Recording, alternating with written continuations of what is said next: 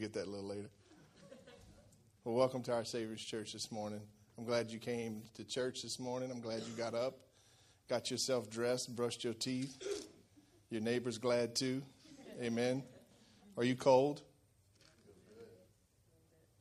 Okay, it's a church split. We're going to have to leave it on. I gave y'all a chance. I mean, if you were cold, you should have said something. But you want to suffer now? No, I'll pick it. Well, today we're going to continue on our series entitled The Heart for His House. We've been doing a series. This is week 5 of God's Heart for His House. We've really been talking about the house of God. We started off by talking about we are the house of God. We are the church. Each individual in here is the church of the Lord Jesus Christ. Amen? We are God's church. We are the house, and so we've been talking about how important His house is to Him. How much He loves His house, how much he cares for His house, how much He's sacrificed for His house, how much He wants to protect His house. And then we got into our core values, and our core values, if you don't know them, they're four core values, and they're connect, grow, serve, and go. That's our core values of our Savior's Church, and that's what we build everything on. It's connecting, growing, serving, and going. That's who we are. You're going to see that until you're sick in the face. It's going to be plastered on the walls. It's going to be everywhere you look. Connect, grow, serve, go. Amen?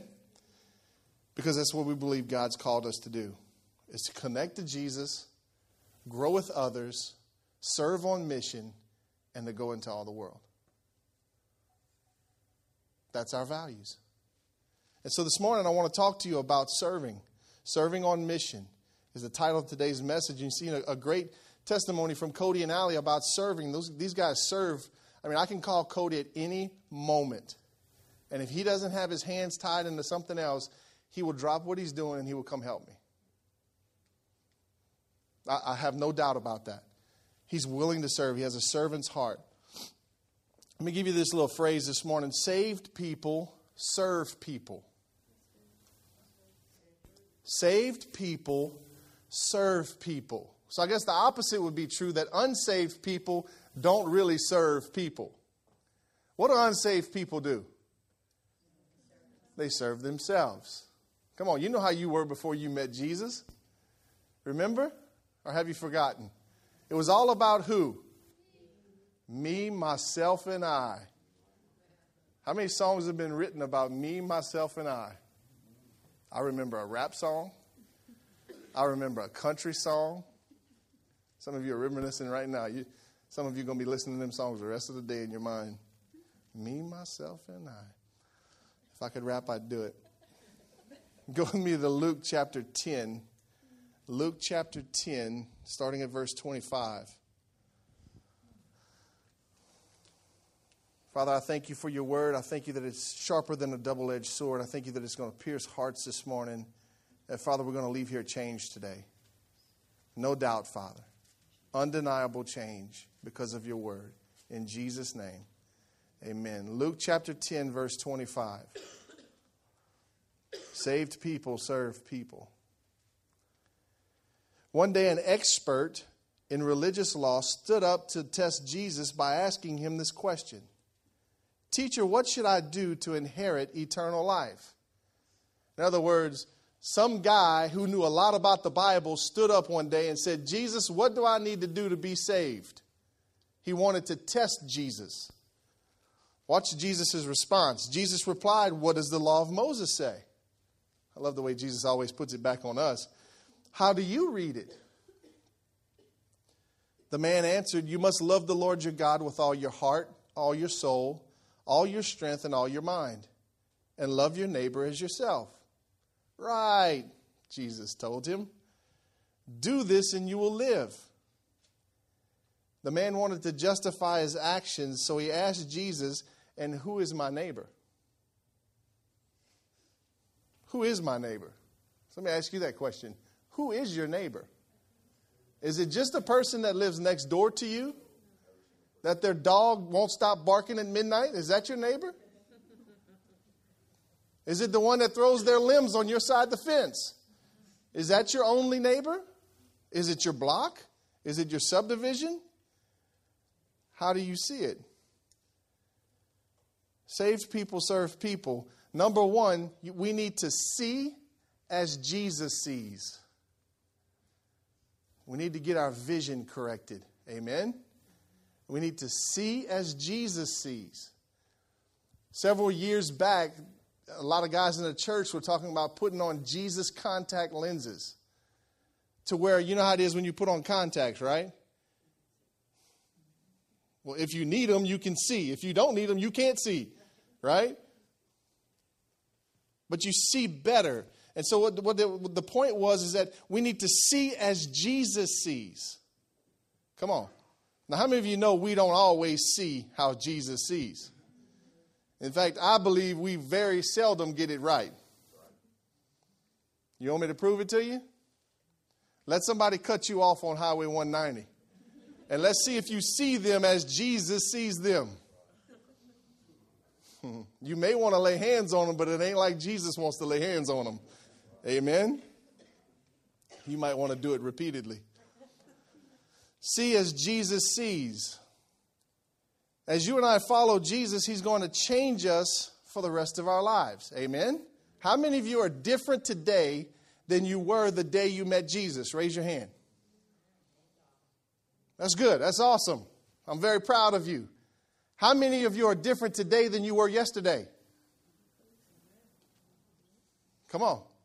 Because you see, the Bible says that if you are a follower of Jesus, then your life is going to change. So a good indicator if you're still following Jesus or not is your life still changing? You see, I believe a lot of people in church today, they get to a certain point where they've changed, and then they say, okay, I'm good. I'm good right here, Lord. I don't cuss no more. I quit beating the dog. My wife loves me. I'm good. I'll keep tithing so I can get a pay raise. I'm good, Lord. And every time the Holy Spirit comes around, you go, me, oh my, pass me on by. I found my place. I'm good right here. Right? I know a lot of people like that. I know that if I'm not careful, I can be like that. Right? Listen, I hate change. I ain't going to lie to you. I hate change. My wife and I are talking about buying new furniture eventually. As much as I hate my furniture now, I'm afraid to get something that's going to be worse. Are you hearing me? I mean, the sofa's broke down. When you sit in it, you got a gangster lean. Okay, the recliners, I love the recliners when I bought them, and then when we got them to the house, they were already broke in, and now they're like wore out. I don't like change before it happens, but I like change after it happens. Amen? I am glad I'm not like I used to be. I did a wedding a year ago from one of my cousins, and I don't see my family very often, and I'd been away from them for several years. And I walk into this thing, and I got my suit on, and we're at a golf course in Lafayette. They got a banquet hall and all this big old to-do thing. And my family's, they're dirt contractors. I mean, they're rough and rugged. None of them have a high school education. That's where I come from, okay? And back when I was living with them before I met Jesus, I was just like them. The pattern of my life is that I was eventually going to be divorced, and just life wasn't going to be peaceful. So I walk into this wedding, and the first one I see, the first words they tell me, blankety blank, you're fat. I was like, dang. So it's good to see you too. And so the whole night, it kind of went on. That's just their way. I mean, that's how they are. They're just, whatever goes here, goes out here. Some of you are like that.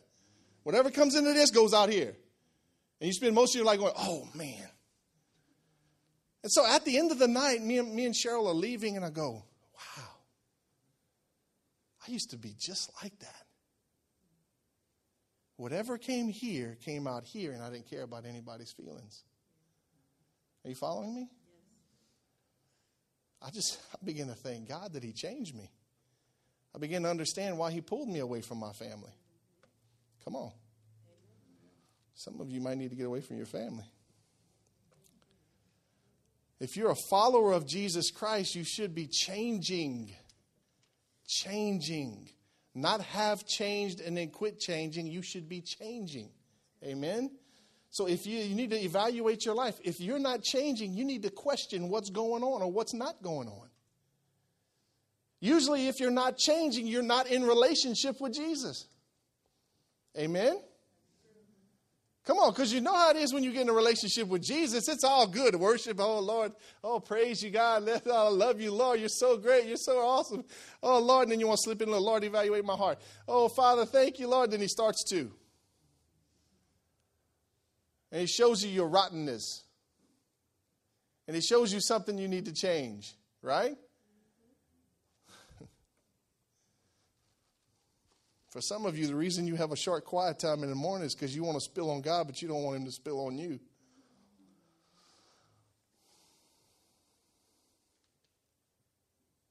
Amen?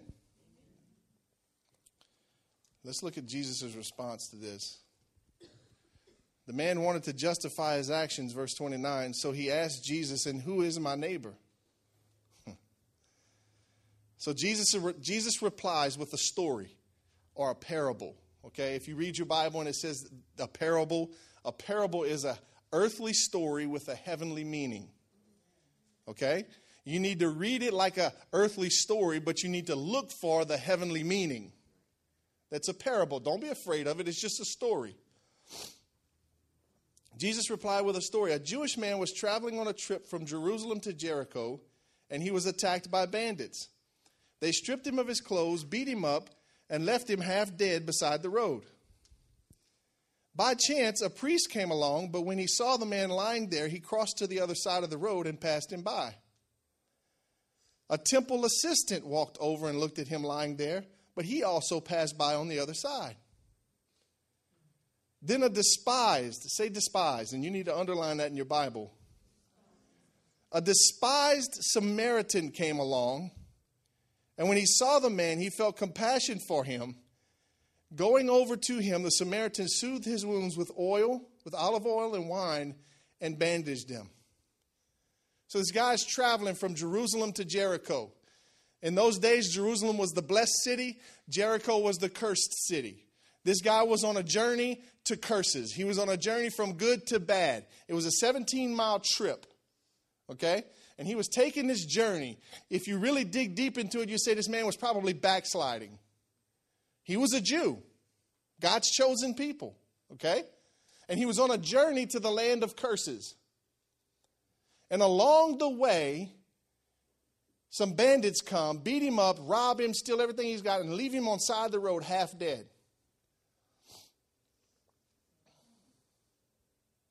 Be careful when you start running from Jesus. And we'll leave that right there. So all of a sudden, a priest comes by. Now, the priest had the first 5 books of the Bible memorized. I mean, these were the priests, people. Are you hearing me? If anybody should have stopped and helped this man, it should have been the priest. If anybody knew what to do, it should have been the priest. It says the priest looked at him and then went over to the other side of the road and passed him on by.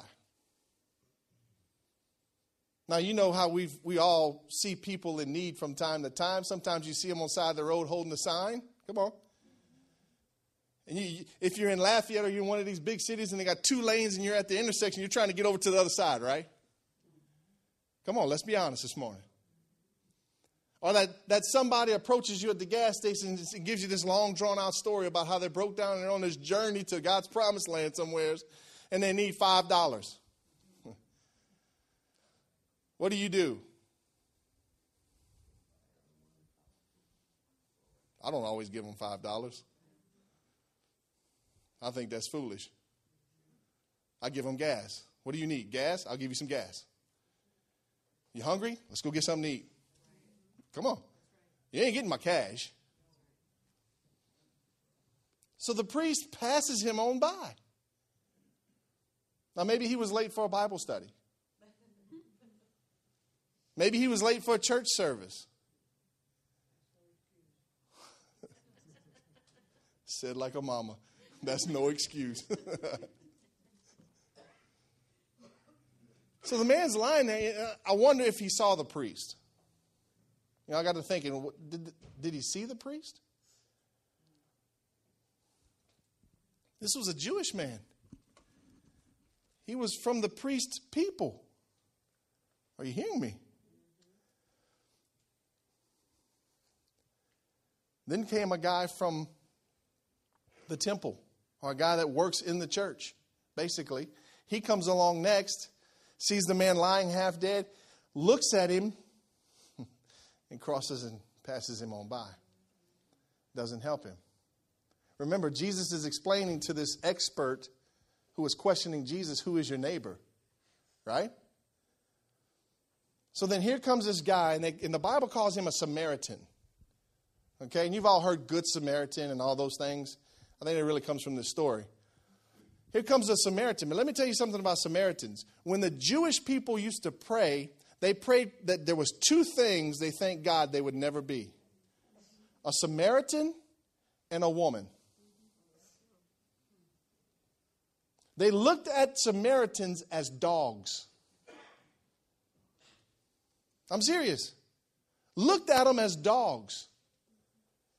Isn't it funny? Jewish guy on his way to a land of curses ends up beat up in the ditch, and who's coming to help him? The one he was probably thinking God he would never be.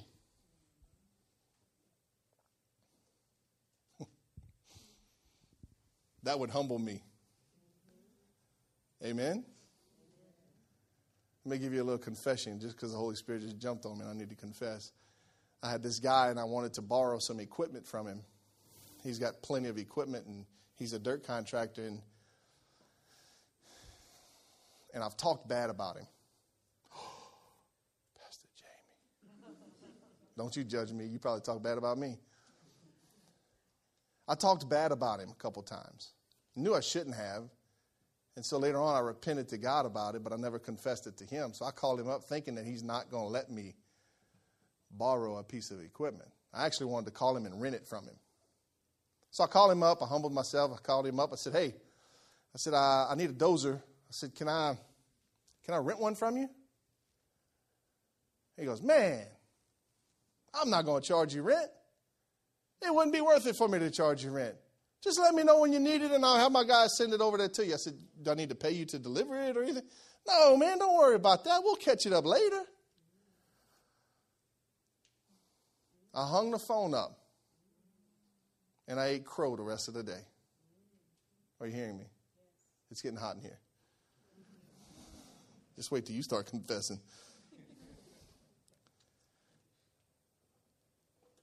And it's funny how that happens, that a Samaritan comes along and saves this guy.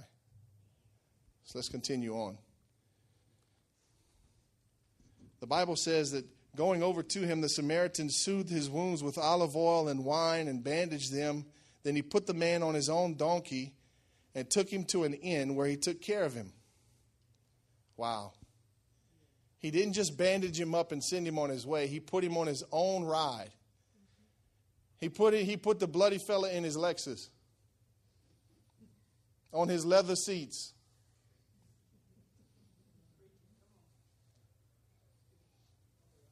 I ain't going to lie to you. It's the thoughts, if I had a Lexus and the guy was broken down, he was beaten up on the side of the street, bleeding, I would have thought maybe I ought to stick him in the trunk.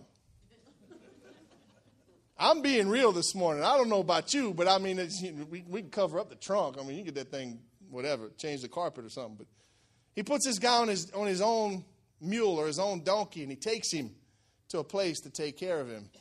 Isn't that awesome?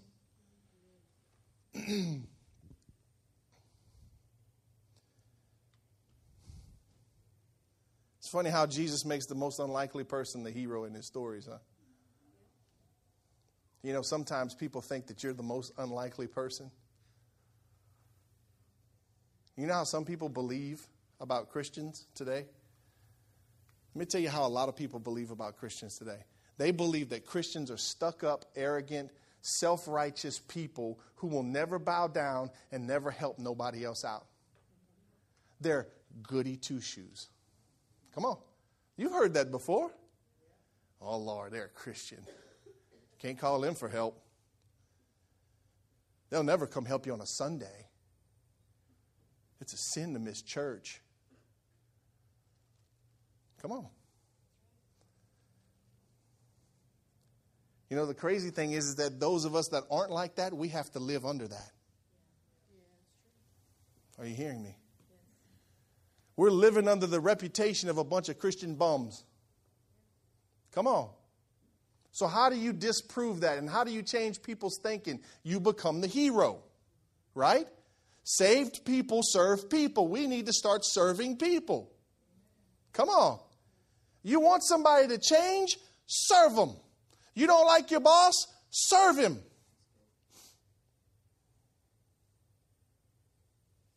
Serve them. Do something they're not expecting you to do.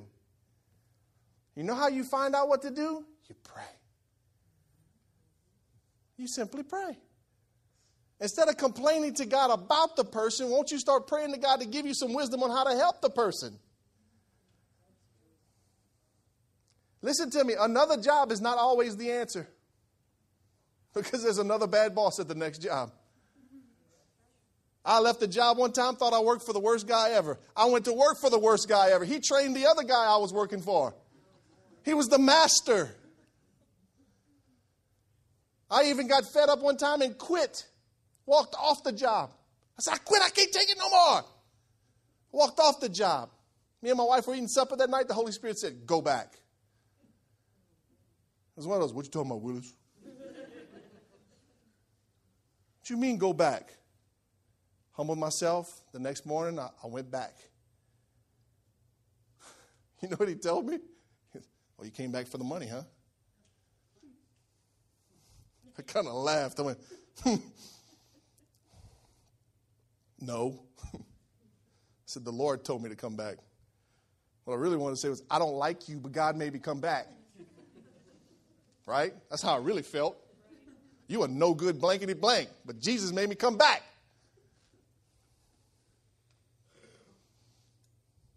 I had to serve that man. Amen? Let me give you something in Matthew. Matthew chapter 20, verse 28.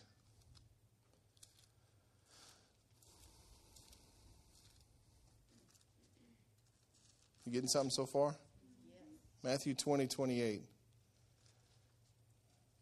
Jesus speaking. He says, for even the Son of Man came not to be served, but to serve others and give his life as a ransom for many. Not even Jesus Christ himself came to be served. He came to serve. Think about that. Jesus Christ, the most royal, the most holy, the most righteous, the most pure and clean and glorious God there is, came down to this despised place and became like us. There's a hurricane in New York City and everybody's freaking out. And so what does the president do? He drives over. He does a flyby. For what? For the publicity. You want to impress me? Get out your helicopter, roll your pants legs up, and get out there and help somebody. That's what Jesus did. Amen? Jesus became sin for us. In all of his royalty and majesty, he came down here not to be served.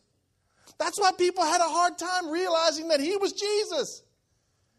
Because they expected Jesus to come with white horses and golden chariots and all this. And he came as a common man. And hung out with common folk. He wasn't hanging out with the rich and the famous. He was hanging out with people like you and me. And unless you happen to be rich and famous and I don't know about it, I'm sorry. He did not come to be served, but he came to serve and to give his life as a ransom for many. You know, because Jesus came to serve, he became the ransom for my life and your life. Jesus served me into the kingdom. Come on.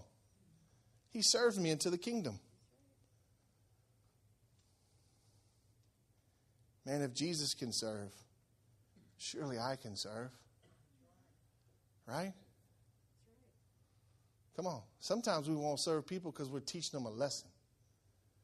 Right? Come on. You won't give to somebody because they need to learn their lesson. And sometimes that's true. I'll give it to you. Sometimes that's true, but I think that we use that as an excuse too many times. You know, so-and-so needs help. They're struggling financially. I can't tell you how many times I've said this. Yeah, well, they can go buy cigarettes and they can buy beer. They can get themselves out of this financial situation. Is that true? Yes, that's true. That is 100% true. If you can't pay your electric bill and you toking on a cigarette, something ain't right. Are you hearing me? But that doesn't mean that God doesn't want me to step in and supernaturally bless you and show you something different. That doesn't mean that God doesn't want me to judge you. He wants me to step in and serve you. Are you hearing what I'm saying? Listen, we're good at judging. Right? Yes. And we cracked the gauntlet or whatever it is on somebody hard and quick. Well, they're this and they're that. And I ain't helping them until they change that.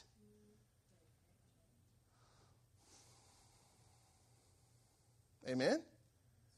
You know you ain't going to change until you start seeing like Jesus sees.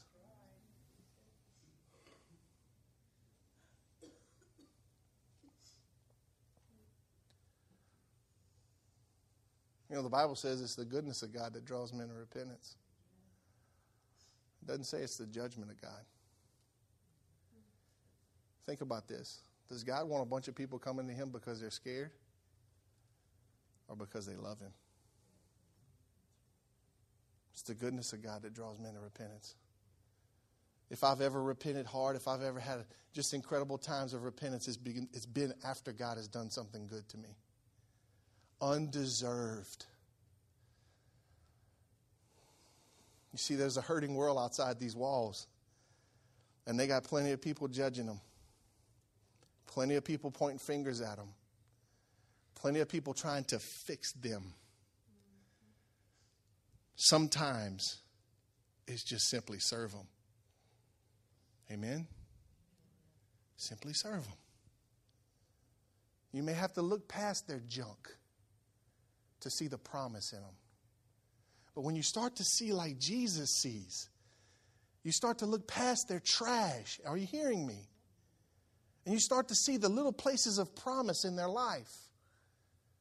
I was at Doug's house yesterday and we were clearing out some of his woods in his backyard, and it was pretty thick. And you couldn't really see what was in there. You couldn't see the promise of the land. You couldn't see how good it could possibly look until you got the trash out the way, right? So we started pushing all this underbrush and all these things out the way. We started clearing it and doing all that. And when we stepped back, we looked, and there's these big old oak trees that you don't dare tear down. Are you hearing me? Some people can't see the oak trees in the midst of the underbrush. Are you hearing what I'm saying? Some people can't see the promise in another person because they're too focused on the person's junk, too focused on their underbrush. Look past their junk and look at the promise in their life. A sign of true spiritual maturity is when you help somebody else become who they're supposed to be in God. And you stop trying to help yourself. Number 2, we need to respond as Jesus leads. We need to respond when Jesus leads, or as Jesus leads. In other words, when Jesus puts somebody on your heart, you need to respond. Now, I bet every one of you, and if I'm lying, you can show me, but I want you to raise your hand if you had a thought about somebody else this week. Did you have a thought about somebody? Did somebody else pop into your mind? Raise your hand up. Come on, don't make me out to be a liar because you won't raise your hand. Did you actually think about somebody? Do you know that was God putting somebody else on your heart? If you weren't paying attention, you may have needed to pray for them. You may have needed to call them. You may have needed to even show up uninvited. Are you hearing me? We need to respond as Jesus leads. There's this word in our culture today that we don't like, and it's called authority. Right? Who likes the word authority? Unless it's not, if it's not your title. Come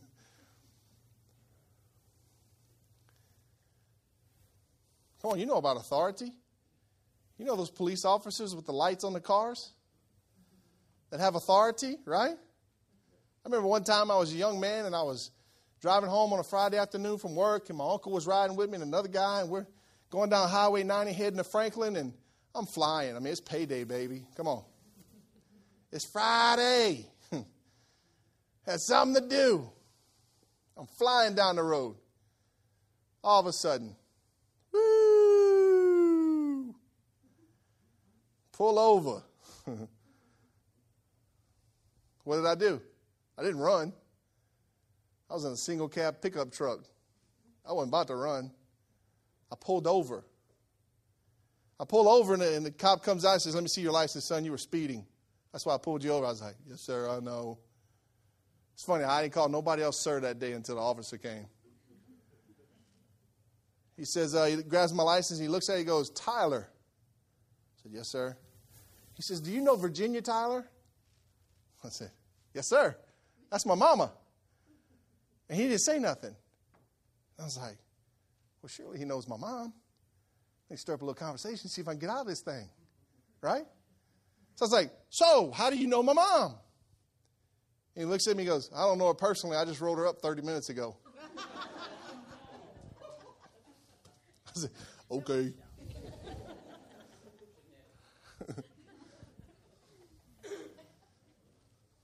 It's like, dang it. So I went back to the office. My mom was working at the office. I told my uncle, I said, "Come on, we're going to mess with my mom."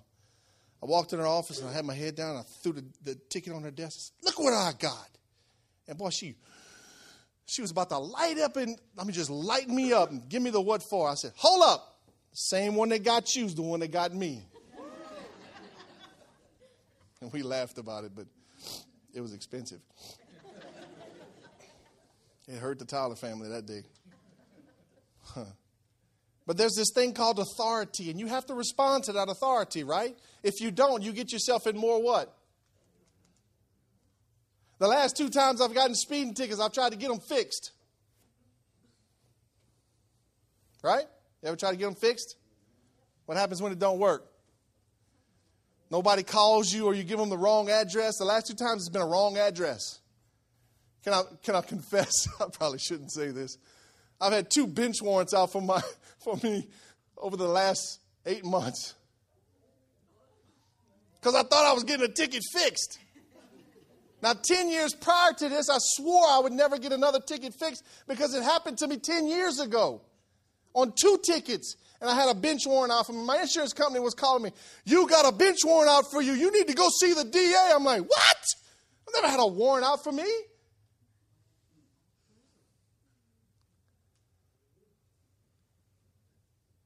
Slow down, Pastor. Go ahead and say it. It's all over your face. Slow down, Pastor. I know. I've heard it and I feel it in the pocketbook. But we've got to respond to authority, right? Listen to me. When Jesus puts somebody on your heart, he expects you to respond. One of the things I love about my pastor is that anytime God puts somebody on his heart, he is quick to call them. If they don't answer, he prays for them. Before I even became friends with him, I just met him. He'd call me out the blue, and it was always when I was hurting. Always when I was facing a big decision. And I felt like I was all alone. He would call me.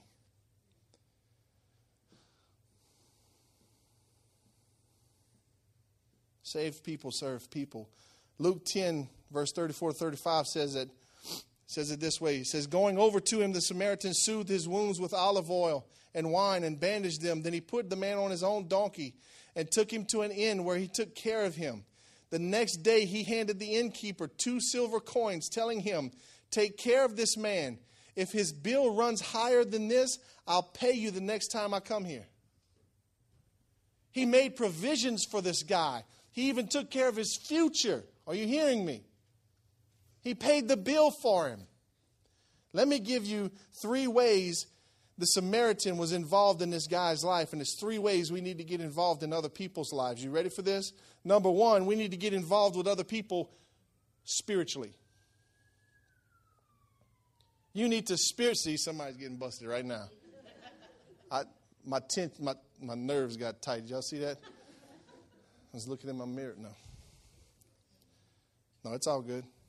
I'm all good. I'm not going to jail.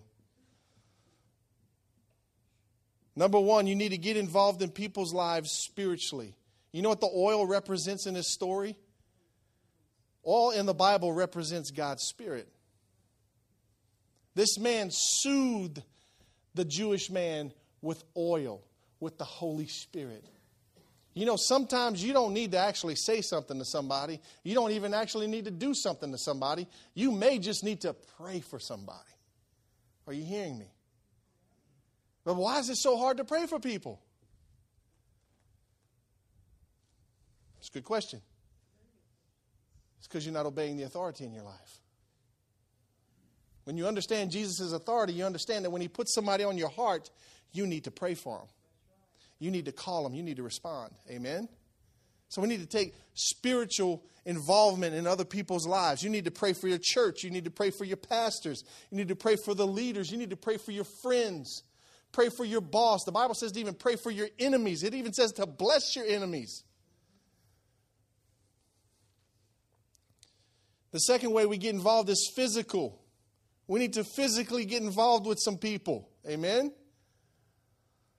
I remember a time when we were living in Jennings, and my neighbor, a couple streets down, there was another young couple in the neighborhood, and we really wanted to reach out to them. And I had previously invited them to a life group, and they kind of freaked out and kind of stepped back from us, because I guess it was weird for them. But I really wanted to reach out to them. So one day, me and Cheryl just got into a fight that morning. It was a Saturday morning. She was fussing because I wasn't doing nothing around the house. And so I got mad. I grabbed the mop and the bucket, and I started mopping. So hard. You ever do that? I'm talking about whatever it is out of anger. Okay, that's it. So I'm mopping these floors, and I'm mad, and I'm frustrated. And I look out the window, and the guy's got a dump trailer full of concrete he broke up out of his backyard. And all he's got is this Ford Expedition, his wife's vehicle, his grocery go-getter, to pull it to the dump. And I just bought a Ford F-250 crew cab, XLT Lariat crew cab, just four-wheel drive, FX4, had DVD player, mud tires, a super chip in it. That's jacked up. It cranked, and the Holy Spirit said, you need to go help him. So I was like, I'm mopping, and I get to go pull some concrete. See you. So I took off. I went across, jumped in my truck. She was like, where you going? I was like, I'm going to do the work of the Lord. And so I left, and I drove across. She said, hey, you want me to pull this to the dump for you? First, he said, oh, no, man, I got it. I was like, no, bro, seriously. So I had to throw it in an excuse. I said, I'm buying it. I'm test driving. I just want to see what it can do. So can I help you? I said, oh, yeah, if that's the case. And I was testing it out that weekend, so I hooked on to it, man. We took off to the dump, and we're going, and I'm just talking, chit-chatting, and burning the tires out with a trailer full of concrete at the stop sign. Boom! I was like, man, this thing runs. So we get to the dump, we dump it, we're coming back. She says, man, stop at the store, I'll buy you a beer. I'm like, I'm good. Well, no, stop at the store, man. So we stop at the store. He says, what you drinking? I said, Gatorade. He's like, you don't want a beer? I was like, nah, man, I quit that a long time ago. I said, I don't need that no more. I served him. He was once freaked out about me because I was a Christian, but I went and served him, and I helped him, and it opened up a door. Are you hearing me? He would stop after that, come walk down the street, visit with me. We would talk. I hadn't led him to Christ. I hadn't led him to the Lord. I believe I sowed some good seeds. And I believe that one day there's going to be a harvest. I believe that. And I'm fine with that because I did what I was called to do. Amen? So if you ever want to get out of mopping the kitchen, find somebody to go serve. Right?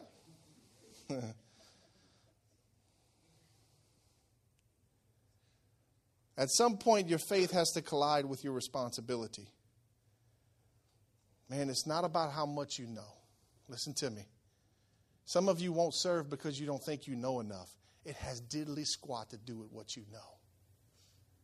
It's what you do. That's right. Amen. You don't have to know the Bible to go help somebody, to be Jesus. You don't have to have read the Bible for 1 hour that morning to actually go and help somebody.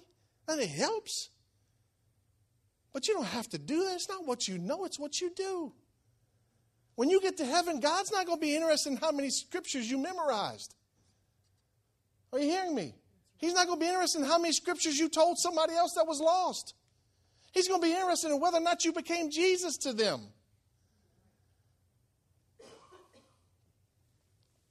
Either you're getting tired of what I'm saying or you're getting bored. Okay. Because, man, you need to see your face. I'm putting mirrors up, I'm telling you right now. Mirrors on the back wall so you can see what you look like. You still look good, though. The third way we need to get involved in people's lives is financially. Sometimes you need to let go of your treasure. Are you hearing me? You might say, well, Pastor, you don't know my bills. You don't know what I got. You don't know how much I'm struggling. Maybe the reason you're struggling is because you're not giving. Because my Bible says that when you give, the floodgates of heaven are going to be opened up to you. No floodgates. What's wrong?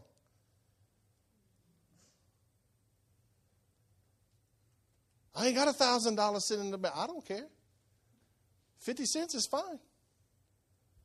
You want to serve somebody? Go to the washateria. You take your 2 50 cents, your 2 silver coins like this guy did. Take your 2 silver coins, go to the laundromat and put them in somebody else's machine and see what happens. Not only is his clothes going to get washed, but your life's going to get washed. Something's going to change. If they ask you why you did it, say, man, Jesus told me to do it. Are you hearing what I'm saying? If you never let go of your treasure, if you never open your hands, if you never let God get it through you, then he's going to quit getting it to you. Are you hearing me? I know things are tight. I've been in a place before where it hurt to tithe. Right, Cheryl? It hurt to tithe. Times we look at, man, we can't afford to tithe. No, baby, we can't afford not to tithe.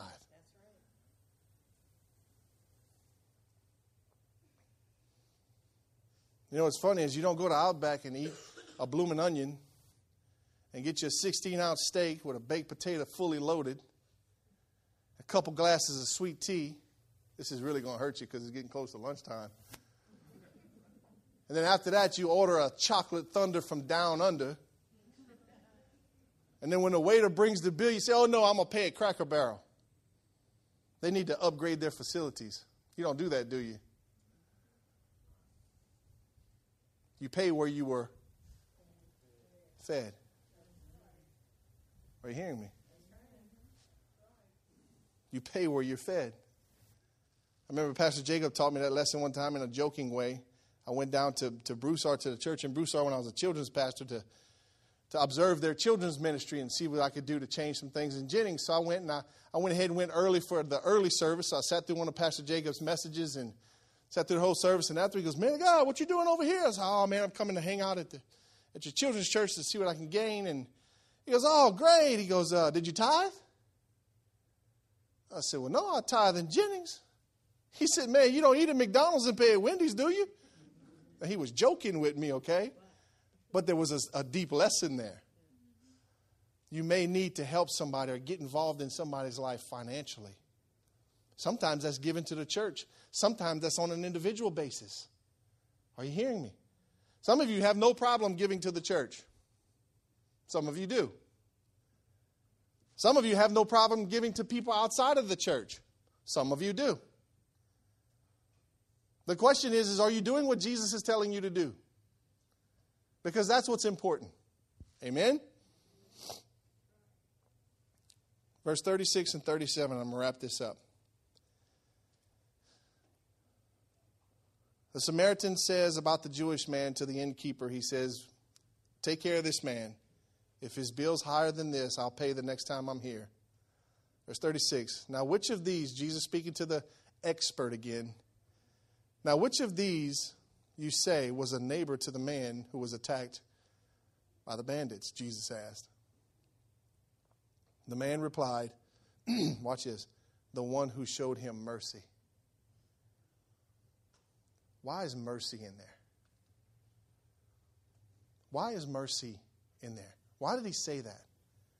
Why did he say the guy that is the neighbor is the one that showed him mercy? Because if you remember, the Jewish people prayed that they would never, or thank God that they weren't Samaritans. They saw Samaritans as dogs. This guy had the right to be mad at this Jewish man. If anybody out of those three guys had the right to pass that guy on by, it was the Samaritan. Right? He had the right. In the world's eyes, the legitimate right to say, that's what you get for talking about me. God punished you. However you want to say it. Right? He was the only one that had the right to do that. But it's funny that he was the only one that showed mercy. You know why he showed him mercy? Because he was able to see as Jesus saw. He was able to see this Jewish man as Jesus saw him. And when Jesus, you got to know this, when Jesus looks at you, he looks past your junk. He looks straight at your promise. Are you hearing me? When you know you're starting to see like Jesus sees, you get less concerned about people's problems and more concerned about their heart and their relationship with Jesus.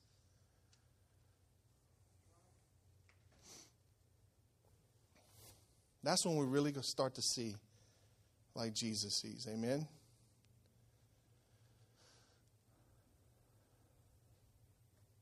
Saved people serve people. I'm going to wrap it up right here. Saved people serve people. The question is are you serving somebody? Because if you're not serving somebody, you're going to be very frustrated in this church. Because this is our core value. This is what we believe in. We do things. We do events. We do projects. We do outreaches with the mindset of we're going to serve somebody. We did our Go Big campaign. Remember that a couple months ago? One Sunday afternoon, we all stepped out of our comfort zone and we walked the streets and the neighbors all back here.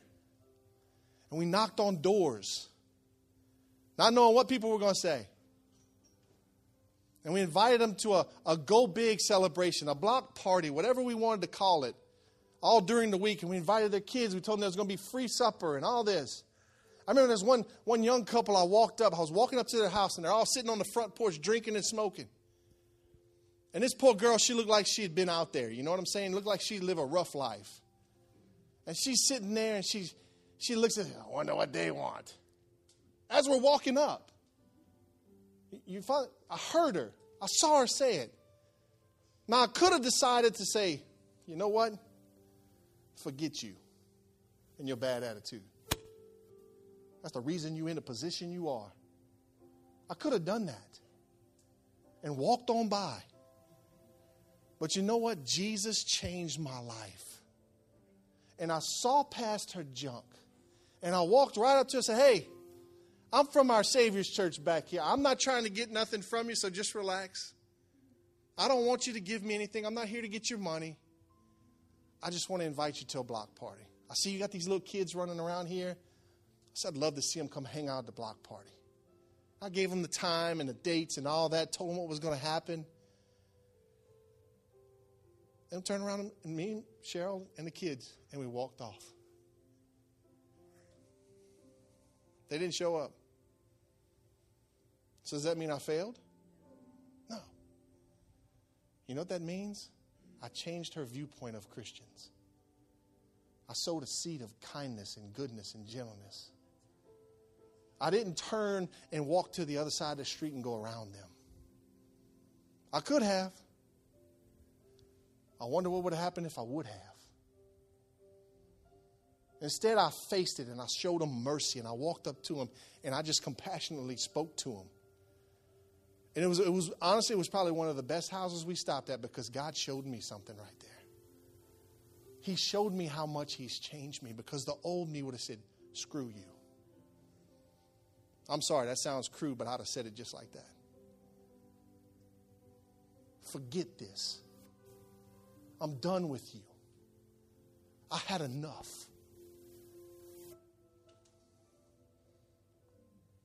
When I say those words, I can hear God's heart breaking. You know why? Because he never said that to me. He never said, forget you, Jamie. You're a lost cause. You're a waste. He saw the promise in me. And he served me. Even the Son of Man didn't come to be served, but to serve and to give his life as a ransom for many. You know there's people in the back there serving you right now, some of you. For some of you, there's people back there changing your kids' dirty diapers. In the name of Jesus. And trust me, it's got to be in the name of Jesus. You're like, Lord, whew, heal this baby. Can we stand up this morning? Is that what you want? You want to live a life of service? I believe when we respond to God's authority, he gets excited. I believe all heaven rejoices when we decide to step out of our comfort zone and do something different that he's put on our heart to do. Amen? I believe the only way we'll ever hear good and faithful, good job, my good and faithful servant, or well done when we get to heaven is when we serve other people. When we realize it's not about me, myself, and I. It's about others. Father, we thank you for this morning, Lord. We thank you for your power and your presence, Father. I thank you for your authority, Lord. I thank you that you know who's hurting and who's in need. And Father, I thank you that you orchestrate us when we're willing to work with you, Lord, when we're willing to respond. You orchestrate our days. You ordain our steps, Lord. You direct our steps. You lead us into places where we have opportunities to serve people. Lord, you want us to succeed in this thing called life and ministry, Father. You want us to succeed. You set us up, Father. You want to fulfill us, and you know where it's found. You know that we're fulfilled when we help other people, Lord. That's where true fulfillment comes, Father. Lord, help us to be a full church. A church filled with people that are full of your presence, full of your power, full of your spirit, Lord, because we've stepped out and we've served other people. I thank you for this morning, Lord. I thank you for your word. Change us, oh God. I believe we all want to be followers of Jesus. Lord, I pray for those that have stopped following. I pray they'll stand up and follow this morning. Stand up. Stand up and follow in the name of Jesus, I pray. For those of us that are nervous about serving other people, those of us that are struggling with maybe people we just have a hard time showing mercy to, Lord, help us to be merciful. Lord, your word says that those that give away mercy receive mercy. That's just a promise from you, Lord, that if we'll give mercy away, you'll give it back to us. Lord, set us up. Set us up to serve people. I pray, Lord, that you would put people in our place, put people in our path that need to be served. Lord, give us the courage and the audacity to believe you and to serve them, Lord, whether it's spiritually, physically, financially, whatever it is, Lord. I just pray that you give us that courage and that strength. In Jesus' mighty name, amen. Is it good?